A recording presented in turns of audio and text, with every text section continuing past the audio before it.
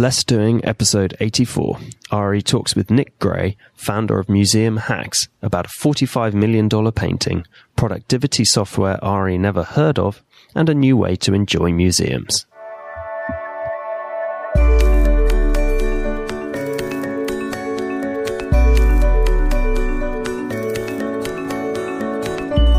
Hey everybody, thanks for listening in this week. So today I got to interview Nick Gray of Museum Hack, and it's just a really, really cool company that is just, they're changing the way that tours are done at museums, and it's just really cool stuff. So really enjoyed talking to him, and he's also really bootstrapped his company, so he had some cool stuff to say about that. Oh, cool! I'm really looking forward to hearing what this guy has to say. Actually, yeah. So. All right. Well, so there's a bunch of links this week, and I want to get through them. So there's a few that are in the show notes that Nick mentioned that he sort of explained better than me. But there's this really cool site that just came out called Legal Sifter, and there's been a couple like this before that I'm always kind of a little wary of, but this one actually seems pretty legitimate. And I showed it to my uncle, who's a lawyer, and he actually thought it was really cool. So you basically put in a contract to this. It's a artificial learning tool online, and it will scan the contract and basically give you sort of points that it thinks are areas where you should look at or maybe change, which is pretty amazing that it can do that in a legal setting. So if you have like a contract or you just don't want to necessarily go through the expense or the trouble of dealing with a lawyer, this can at least give you some sort of big like items that are standing out that are issues. So the way that it works is that they go through it. Some lawyers online go through it for you. Is that right? No. It's actually computer. It's completely computer. Oh, really? Oh, wow. Yeah. Wow. So, and it'll point out things where it's like, clauses aren't making sense, or something might be overly protective or something. And I'm really not sure how it's doing it, but as I said, it seems to be pretty legit. Wow. Yeah. So it's something worth trying out. And a lot of these things I've been finding, like Shake is one that we talked about last week, I think. A lot of these seem to be really aimed at freelancers or designers or people who don't necessarily either can't afford a lawyer right now or just don't have a lot of legalese experience. And so this will get, obviously this is not going to replace a lawyer, but it's going to give you a really good sort of, if there's something that's really wrong in the contract, it'll give you that alert basically. Yeah. That's cool. Yeah. And it just takes a few seconds. That is cool. Yeah. So another thing, actually, before I forget this, because I didn't mention this in the notes, is that I've launched a brand new Less Doing website. So it's been completely redone. You have? Oh, yeah. Oh, you didn't tell me? Well, I put it on Facebook because it was like, there's still some bugs. Oh, this looks great. You like that? Yeah, I like that. Because that's got those slow-mo video in the background. Oh, I like it. Yeah. Thank you. Yeah, so Congrats. We've completely redesigned it. Yeah, thank you. Sam and the team really did a great job on this. I had nothing to do with it, so I was actually surprised myself to see it about 2 days ago for the first time, and I'm really happy with it. So, but there were some bugs that we had to work out. I think we've worked out a lot of them. But if you guys want to go check out the site, and don't worry about giving feedback because I'd love to hear it. So if there's something that you see on the website that's broken, please let me know. So there's another site I want to talk about called mTailor, and this is basically a digital tailor service. So what's really cool about this is that this is for men's shirts basically right now. So you use your iPhone or your iPad, and using the camera, it will measure you. Yeah. And then you get a custom made shirt. It does look very cool, this. Yeah. Yeah, I'm really interested to try this. I think I'm in need of some white shirts, and I think I might try this with because I'm like kind of small, and shirts are normally big on me, and well, there's nothing like a tailored fitted shirt, is there? No, and that's absolutely true, because I think I've talked about this on the podcast before, but there's a website called Indochino, which I love, which makes custom made suits and men's shirts and pants and stuff, and I've owned shirts from them before. And with that one, you measured yourself. You actually had to measure your bicep and your waist and all this stuff. And this is a much better improvement on that as far as I'm concerned. But it's true. A custom fit shirt just makes you look better. It's more comfortable, and it's just right. And my body's changed as I've had kids now, not because I've had the kids, but because I haven't worked out as much. Yes. I haven't got my body back since the kids. But no, it's true. I was definitely a little bit bigger, more muscular before. Now I feel like I'm a little leaner, and shirts just fit differently. So I think this is something really worthwhile, and it starts at $69. So it's pretty affordable for a custom shirt. Yeah, I'm really curious about it. Yeah. Yeah. So I think that was really cool. The next one, there's a service this is a weird one, and I want to hear your thoughts on this. But Shop and Box. So did you look at this? This is funny. You know what? Yeah. I looked at. I checked it out. See, this is funny. Is that Claire, my wife, was looking for something. I mean, if I'm understanding the site correctly, she was looking for a bunch of things that are only available in Europe, and I think, and then like by the time you factor in like international shipping, and you want to order like a number of different things from different places, and they're all in Europe because they're only available in Europe, the shipping cost just makes it cost prohibitive. But it seems like this might be a way around that. Is that right? Or have I completely got the wrong end of the stick? No, that's exactly what it is. And especially that, I want to get your feedback on it for two reasons, but one of which is, obviously you are British, and there's products that you can only get from England, or, if you get them in America, they're ridiculously expensive. So, this does seem like a really cool thing. And yeah, basically, as Felix explained this is a service where people in other countries can basically buy products for you and then ship them to you, and it does seem like it's going to be a lot cheaper. My only thing that I thought about this is like a security thing. Okay. Because there's no regulation on this per se, and you can basically be telling someone, send me this thing, and then what if they don't send you what? Yeah, and I'm not talking about something like dangerous, but I mean, like, what if they don't send you what you actually wanted? Well, I guess. I mean, eBay's like that essentially. That's true. Obviously, they've got a lot of protections, a lot more protection since they first got started. But essentially, it's a lot of how these services work. It's just one person's, goodwill against yours, and they, they probably have their user feedback rating and everything to uphold, and it's probably worth a try. But I mean, it'd be great if we have to ask our family to come and bring stuff over each time. And, and it'd be great if they can go out, if you can be in touch with someone, say in France, and say, I want you to go out and buy this from, a French, department store that's not even available online, and they can just go out and go to a load of different places, buy a whole load of products, put them in one box and pay one shipping price. That's a lot cheaper than... should be a lot cheaper than ordering from 10 different places online, and paying foreign shipping on all of those 10 items. Yeah, exactly. So I think it's really cool. I think it's one more example of sort of making the world smaller. You know? I mean, I even said, hey, how about we there should be a site that does this, and what do you know? You come up with this week, so it's awesome. Yes. Okay. So the next one is a Kickstarter campaign. As obviously, as I said, I'd love to mention a different Kickstarter campaign every week. This one is cool. It's called Mountain Home Farm, and it's basically they're looking for $10,000 on Kickstarter. They've gotten about half of that, and it's basically support for an all grass dairy farm. And as we should, listeners should know at this point, grass fed dairy is better for you. So you back this project, and you can get pounds and pounds of grass-fed butter from this farm in Vermont. So I just thought this was nice. That looks great. Yeah, I mean, it's a family farm. Not much money that they need, really.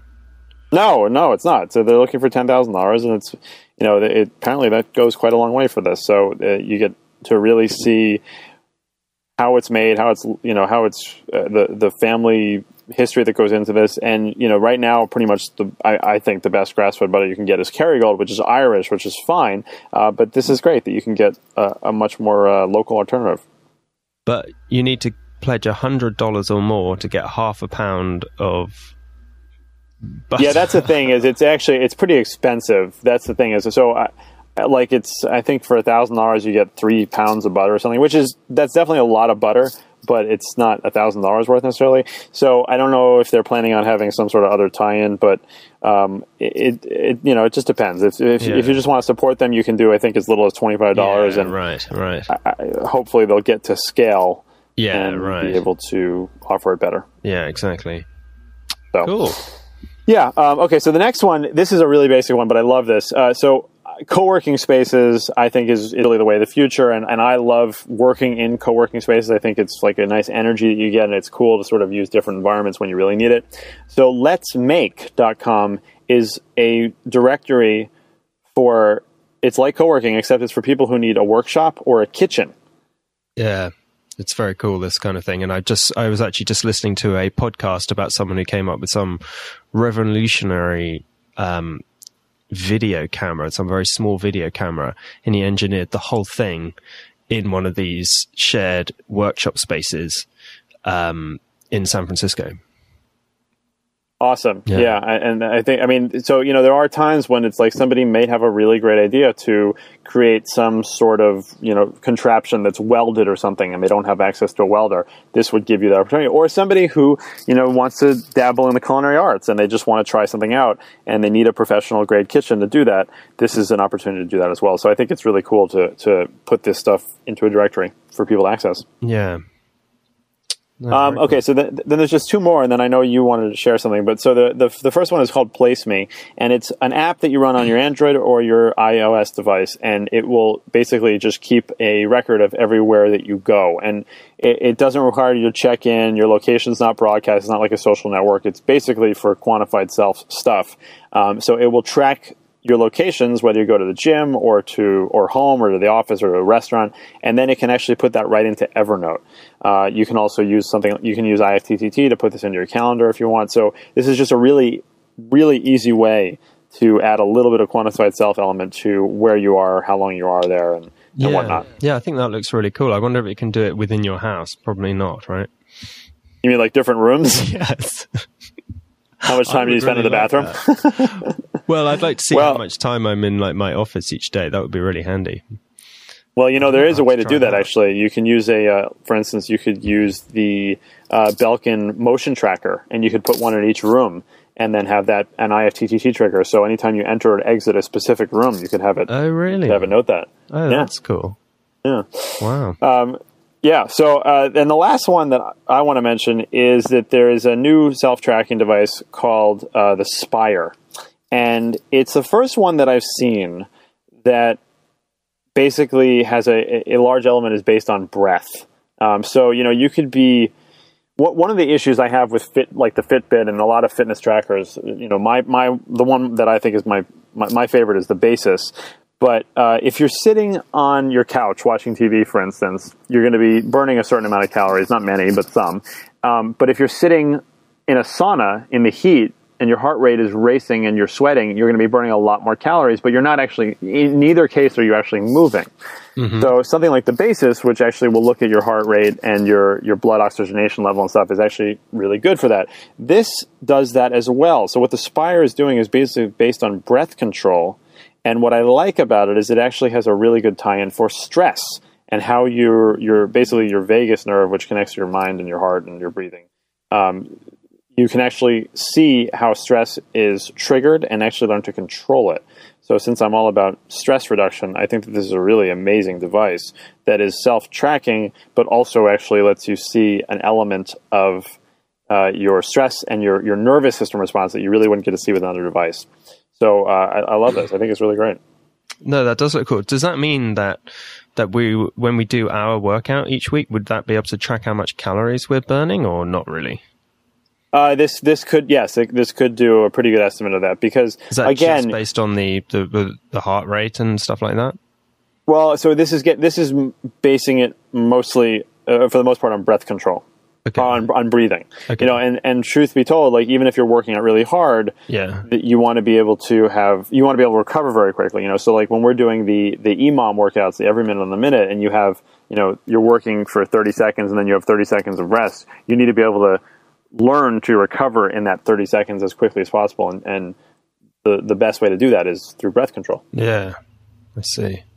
So, and then actually one more thing I wanted to mention before we get to your point is we mentioned this last week, but the Less Doing Boot Camp is in pre-launch right now. As I said, it's going to be a $2,000 product that you can get in for just under $1,000 now, and the first group is going to start, I think, on October 6th, and it's going to be an 8-week program. So there's a link to the show notes in that, and I'd love to get people signing up for that to get feedback, and you will learn how to optimize, automate, and outsource everything in your life. Awesome. Yeah. So, so what you had something to share with us today. Yeah, well, so I'm a Gmail user like yourself, and I've been using the in Gmail automatically sorts mail, if you want, into like 3 or more tabs, or maybe, I don't know, but basically primary, and it basically sorts between promotional email, forums, emails, social updates. So like every update from Facebook or LinkedIn or something goes in the social tab. All of your personal email goes in the primary tab, and like promotional emails from stores go in the promotions tab. So I've been using that, but there's an app for the iPhone and for the Mac, I believe, and maybe even for other things, called Mailbox, and it connects to Gmail. And what you can do is you can sort. It does away with all of those tabs, which I have been using, and it just it allows you to swipe to organize your mail. So, for example, if I want to just archive the mail, I just swipe to the right, and it archives in it, and it's in the archive. It's in the all mail folder. I don't see it. It's not in my inbox. But if I want to read it later, I can just swipe to the left, and I can choose when I want it to come back, between like later today, this evening, tomorrow, this weekend, and so on. And so far, I'm really liking it. And I have used it before, but I got a little tired of it for some reason. But I thought I wanted to come back, and so far, I'm really liking it. And there's one thing that was really cool, is that I ended up with about 2,000 unread mails, which are all in the promotions and updates and social update category. But what Mailbox was able to do, which I was extremely impressed with, is that if you click on on the help tab, I can't remember where it was now, but it came up and it said, help me, you click on help me sort my mail. And what it did is I was able to say, check everything that's not starred now. So I thought, okay, or archive everything that's not starred was one of the options. So what I did is I just went onto Gmail, starred all of the emails that I wanted to keep, and in one go, it was able to archive all 2,000 of those promotional, social, all the emails I don't care about in one click. And that was awesome. It saved me a ton of time going through Gmail, like 100 things at a time, and archiving it. So I highly recommend you check it out if you're a Gmail user. Well, and you'd better be a Gmail user at this point listening to this podcast, because Gmail's the best. Yeah, right. And I think that's great, and I think that works with a lot of the functionality of how I recommend people process their email. The only issue I have with things like that is that they're platform dependent, and so it's like one of the reasons that I don't use Boomerang is because you have to be in Gmail to use it. So if you were, for instance, like if you were to log into Gmail on my computer, if you were at my house and you logged in, you wouldn't be able to do the Mailbox app functionality per se. Mm-hmm. So which is fine, and that's my only issue. But you have your phone with you, so no. But this is it. It doesn't. This is the great thing about it, is that it doesn't stop you from using your mail in any other app in any way. Do you know what I mean? So if you were using followup.cc though, that would integrate. But it's not going to affect it at all. Yeah, right. You can still use followup.cc. You can still use. This essentially does followup.cc, but without having to type that message. But if you want to use followup.cc, you can still. It's not going to change anything in any way. That's right. What's great. But if you use Mailbox app to say, like, bring this back tomorrow, for instance. Mm-hmm. How will that look if you're back in Gmail? Oh, it's just going to appear back in your inbox. It's just going to appear back. Yeah, great. Yeah. So that's great. Really great. I think that's really good. And as always, I'm always for anything that gets to the goal of it. So how many emails do you have in your inbox right now, though? That's the question. Well, I haven't gone through my email this morning, but I have 37. But here's the cool thing: is that I can swipe to the left or the right and swipe all 37 of them to come back later today. Look at that. And now I have an empty inbox. and they're going to come back. That is very cool. So that is really cool. De-stresses me, and it gives you a little photo of like the photo of the day that appears when you get an empty inbox. Very, very cool. No, I love it. Yeah, so that's really cool. Yeah. So now if I go into my Gmail, it's all empty. So it's awesome. Well done. Yeah. Well, so you'll have to add that to a link in the show notes for us, Felix. And thank you for sharing that. I'd love to hear if people have been using Mailbox and what their feedback has been. Yeah. And likewise. Until next week, thanks for tuning in to this episode of the Less Doing Podcast. Absolutely. See you next week. Now I'm speaking with Nick Gray, who is the founder of Museum Hacks. So, Nick, thank you for coming on to talk to me. Thanks. I'm glad to be here. So right away, you got a great name for your company, because museum and hacking or hacks is not necessarily something that people, I think, would associate together. So what is Museum Hacks? Museum Hack is a company that does museum tours for people who don't like museums. I don't come from a museum background. In fact, I've never taken an art history class. But I had this amazing experience at the Metropolitan Museum of Art here in New York City. And I started to do tours for my friends for fun about 3 years ago. And quit my job over a year ago. Been doing this full time. Today we have about 12 or 13 part-time employees. And we lead a bunch of tours here in New York City at the best museums. So now, for people who don't like museum tours, okay, so how do you first of all decide how you're going to approach that group? You know, what is so unique about a museum hack tour?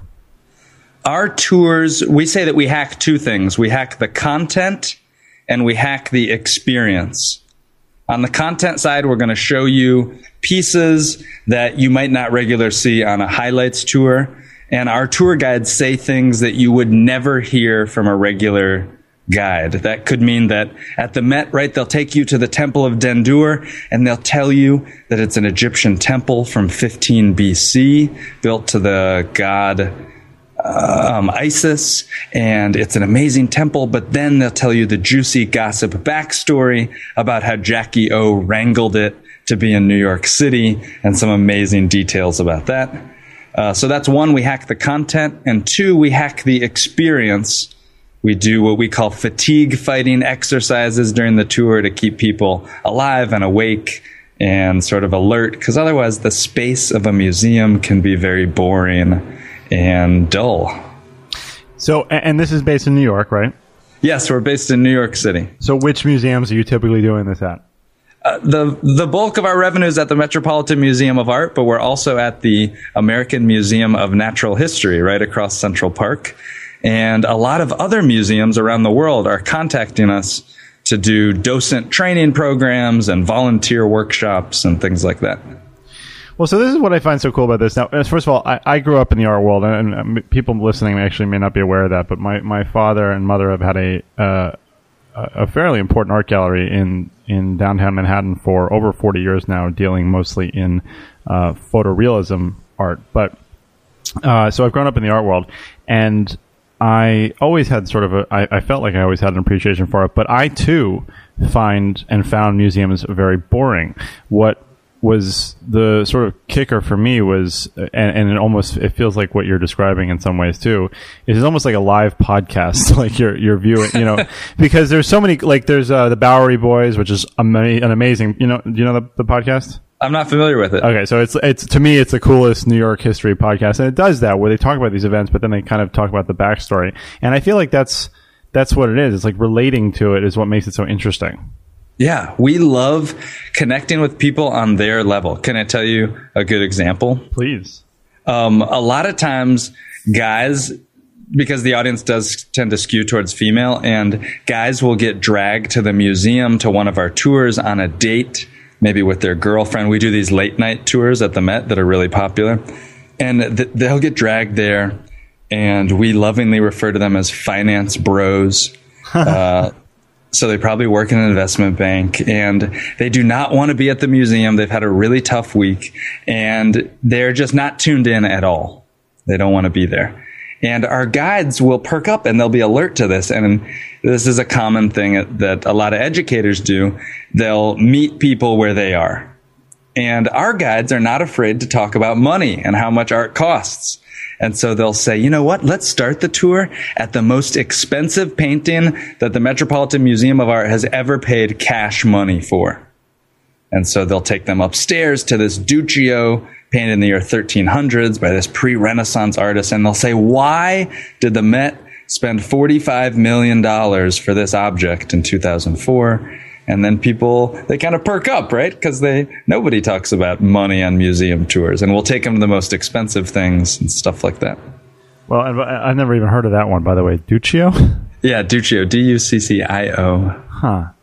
And so, okay, so as I was saying, I grew up in the art world, but I also, my interest throughout most of school was history. So, I mean, well, that's one I've never heard of, which I think is really cool. But so how did you learn this stuff? You know, how do you figure out the context and train people to do this? I first had this experience at the Met when a woman brought me there on a romantic date. And it was our third date in the middle of, I think it was December, and it was snowy outside, and no one was at the museum because it was snowy and it was late at night, and it was like very dimly lit, and she just walked me around, Ari, and she gave me this very private tour showing me her favorite pieces, whether it was sculptures or paintings or Egyptian artifacts or furniture. And it was something about her showing me that. Maybe it was just having a very attractive woman talk to me about things she was excited about. But something for me that night unlocked a sense of curiosity that I never knew that I had about art. And I started to go back to the Met, and I would do the audio tours and research on Wikipedia and just buy the books and do anything I could to learn about these objects. All self-taught. Yeah, so that, I mean, I think that's really incredible. And, you know, in general, I not everyone picks up on this kind of thing, but I feel like even if you're not interested in the content or the subject matter necessarily, if somebody is really genuinely sharing a passion with someone, that should come through. And a lot of times I think that really, really hits home. I'm so glad you mentioned that, because that is how we hire our tour guides. Well, that was my next question, actually, so go ahead. Yeah, like that's what people say. How do you hire your tour guides? And whenever we post for hiring tour guides, we have at least 100 people. One time we had 380 people apply for one tour guide slot. And which there's actually a tool that I'd like to talk about that I use for hiring. We're going to get to that. So I'll come back to that. But we hire our tour guides very simply based on passion and how good a storyteller they are. And we think that the art history is secondary. It's important, but that part of it can be taught. But you can't teach someone how to connect with people. And I tell you the 100% truth, more than 50% of the job of being a tour guide with Museum Hack has to do with making someone feel comfortable and welcome in the space. Because it's kind of like we're like museum therapists. You know, most people have had a bad experience at a museum, and we have to get them reaccustomed to have fun in the space. Yeah, absolutely. I mean, and so are there any particularly cool questions that you ask in the interviews that you think are real eye-openers for you? You know, in terms of, I'm thinking of this in terms of like an optimal way to get right to the point with somebody. So is there any kind of... I think that we have an interesting way of interviewing people. We do live interviews. And so we actually do it kind of like a casting call, and we bring everybody to the museum, usually in groups of 10 or 12, and they meet us at the museum, and we say, you guys, welcome. You're doing a live interview. You have 10 minutes to go find a piece of art that you like in this room, build a story around it, and then we're all going to meet up and you're going to share it out to the group. And right on the spot, we can see how quickly they can tell stories and work crowds, and we wean the groups down from there. That's great. So now let's talk logistics. Okay, so this is a bootstrap company. Totally bootstrapped. And you've done some pretty cool stuff in terms of outsourcing and automation stuff. So let's hear it. I guess first, since we're thinking about recruiting, I use a service called The Resumator. Are you familiar with that? Vaguely. I don't do much hiring, so that I've heard of it, but please tell us about it. The Resumator, I think they're based in Pittsburgh. Great company. They are a startup. I use them at my former employer. I've recommended them to many friends. I believe they have a free plan. Instead of posting a job on Craigslist and telling people to email you here, you send them to the Resumator, which is what's called an applicant tracking system. And it lets all of your resumes funnel to a dashboard where you can easily rate people. So you can star them on 1 to 5 stars. You can give them statuses and comments if you're sharing with colleagues, or just simply for yourself. It's like if you've ever tried to hire for something and you get an email box full of PDF files and Word docs. This has completely changed the way that I recruit, and I highly recommend the Resumator. Okay, and now what else though? Like how many employees are there? I mean, you said this actually, but so how is this? How is your systems and processes growing with you? Okay, terms and processes. Let's just talk about how we handle our employees and our payroll, for example. When we started, we used a lot of independent contractors. And to manage all of those 1099 forms, we use a system called JustWorks. JustWorks is based here in New York City, and they handled all of our independent contractors and our 1099 filings.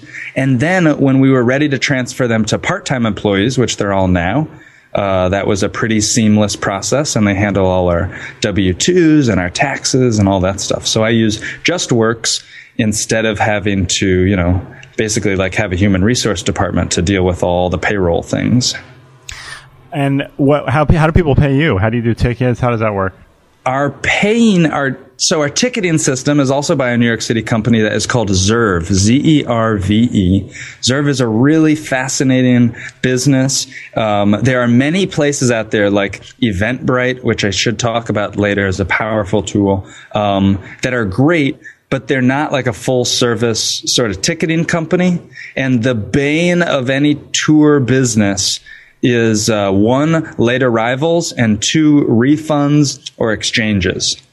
Because these things just don't fit into a process, and they always have to deal with it. Anyhow, Zerve handles all of our ticketing. We pay them a percentage of our sales. They have a live phone support. You could probably call right now and they'll answer the phone. How can I help you book a museum hack activity? And they'll do that.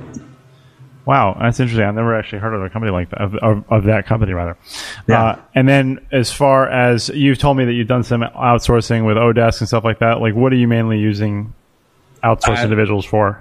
Yeah, I'm big on the outsourcing. I have a full-time gentleman who is based in Manila, Philippines, who works with us. He's been working with us for about 6 or 7 months now. And he handles a lot of our pre- and post-tour communications with the customers, so sends them reminder messages. He helps us coordinate all of our bookings across the various third-party vendors that we sell our tickets.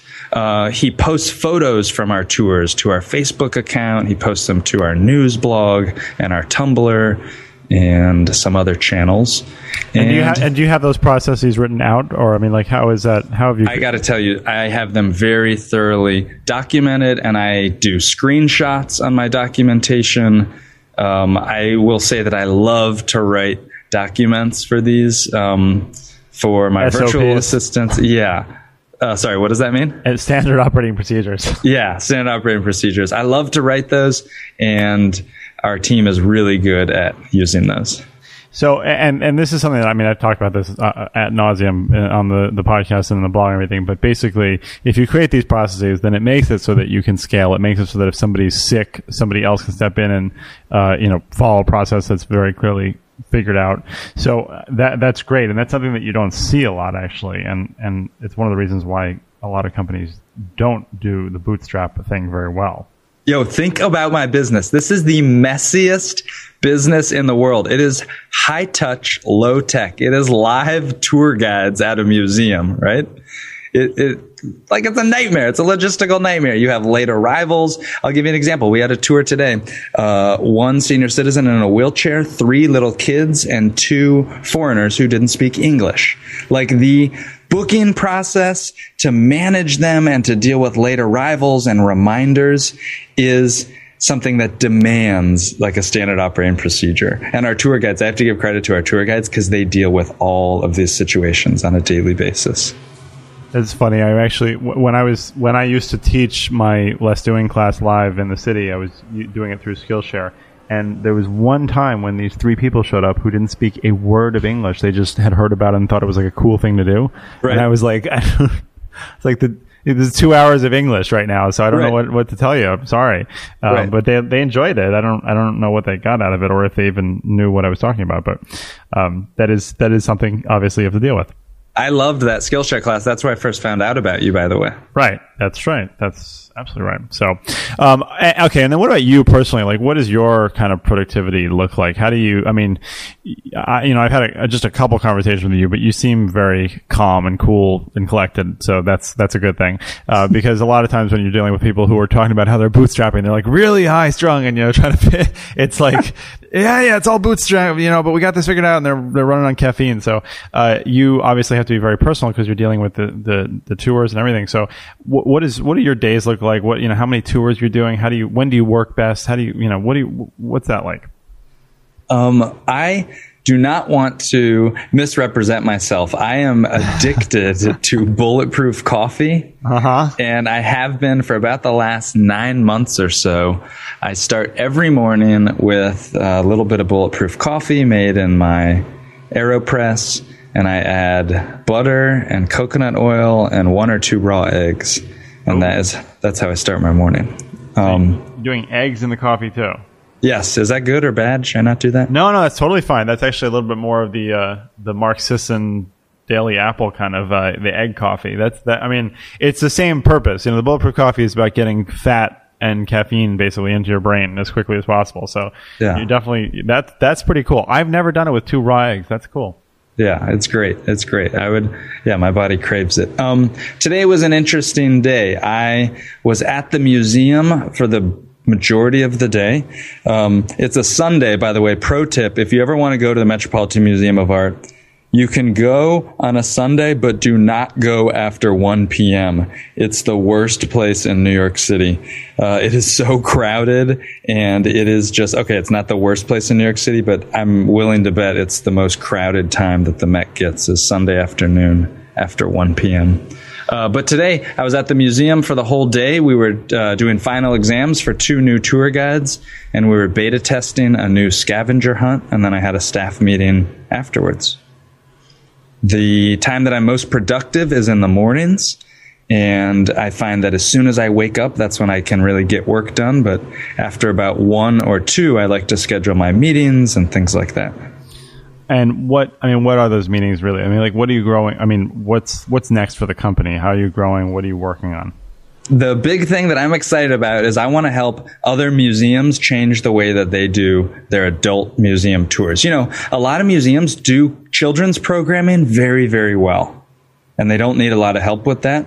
But what we have said as Museum Hack is we are going after those people who don't like museums, who would never think about going to a museum on a Friday or a Saturday or a Sunday, who maybe only go once or twice a year just out of obligation or for a special exhibit. Right. So I'm interested in that. We're talking to some fairly high-profile museums around the world that have reached out to us, but those have very long lead times. And I've spent the last 1 year removing myself from the tours, right? Because for the last 3 years, I've been the one leading all the tours. And I quit my job a little over a year ago, and I've now built a network of amazing, incredible tour guides. And now they lead all the tours. And we have a great system set up here in New York City that continues to grow and evolve. And now I just want to help some other museums. Do you ever get bored of it? Or do you feel like you're always enriching yourself with more information and new stuff? I really geek out about the business stuff. So I've gotten, this is going to sound sort of nerdy, but we have been experimenting with our Twitter advertising over the last couple of weeks, and what you can do with the Twitter cards. I'm pretty bullish on Twitter right now because there's certain market segments that nobody is going after on Twitter, and we've had really good results with those. Museum tours? Well, actually more like museum professionals. I think museum tours never convert for us because the price of the sale is so low that that the cost of conversion really like is a wash.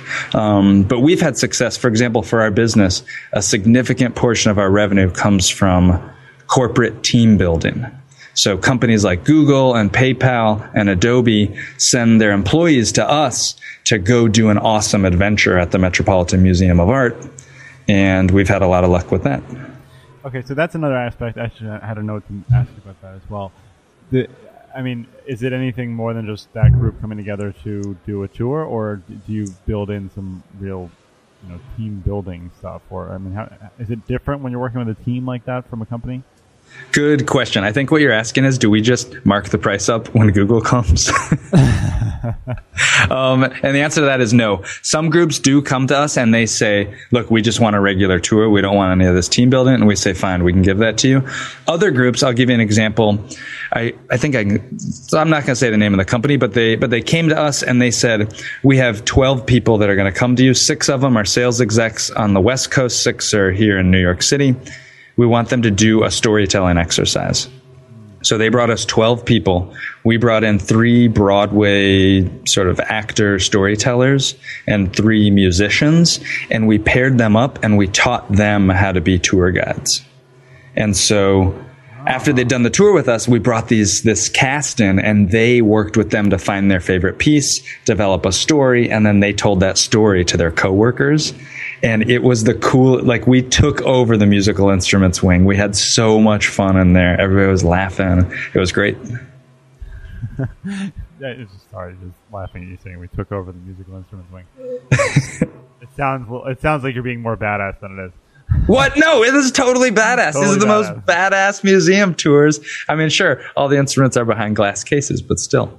No, I think it sounds awesome. And actually, it's funny.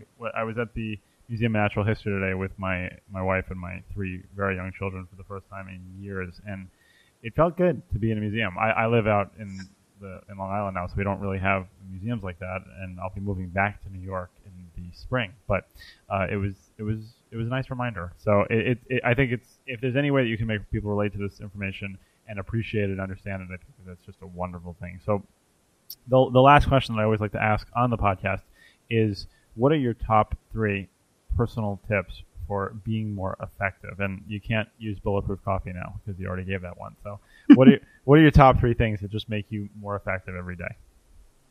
Number 1 that I will say, and I talked to my dad about this before the podcast. I got some advice from him. And he reminded me, he said, number 1 advice, just do it. Don't wait for somebody else's approval. I started doing these museum tours without the Met's approval, without trying to take art history classes. I just started doing them for free for my friends because I loved it. And so my first thing to be more effective or to start your own business or whatever is number 1, just to start doing it. To be more effective, I think I'm a big fan of Fancy Hands, and everybody says that, but I've realized it's not for everybody, especially if you don't know how to delegate. And so the next thing that I'll say is, if Fancy Hands doesn't work for you and you're not ready to try it yet, commit yourself to spending $25 tonight and get on Fiverr and purchase 5 projects. Burn that $25 and just see what it's like to delegate to somebody else. Spend it all tonight and you'll see the results and you'll get better. Delegation is a skill that doesn't get better unless you practice it. And then the third, which is a quick test, it's a very little thing, but a service called User Testing recently launched a service called Peek, P-E-E-K. And if you have a website, Peek is a quick, free 5-minute user clicking through your website. There's no charge for it. I don't have any affiliation with them, but I threw a couple of my websites at it and got some really fascinating feedback just watching somebody click through my company's website and my own website. It was really neat, and it's free and it's fast. Oh, okay. I've heard of other user testing ones, but this one for free. You're sharing some knowledge, Nick, that I have never heard of. I like it. Awesome. Thank you. Wow, major compliment. So I'm actually going to have to push back on you now because I want one more. Doesn't have to be something that makes you more effective. Just something that you think is awesome that you use, because honestly, you've listed like 6 things that I've never heard of. So My mother told me this one. She said, whenever you make a doctor's appointment, everybody tries to get the first slot in the morning, but she gets the first slot after lunch because then you're never late. I like that. I like that very much. Okay, well, so Nick, thank you so much for taking the time to talk to me. I implore everybody to get on a museum hack tour because they are awesome and you're going to learn something no matter who you are. And we're going to put links to everything in the show notes. And Nick, thank you. Awesome. Thank you very much. Less Doing rocks. Thank you, guys. Hey everyone, it's Felix here. Thanks for taking the time to listen in, and we hope you're enjoying the podcast. We always like to hear your feedback.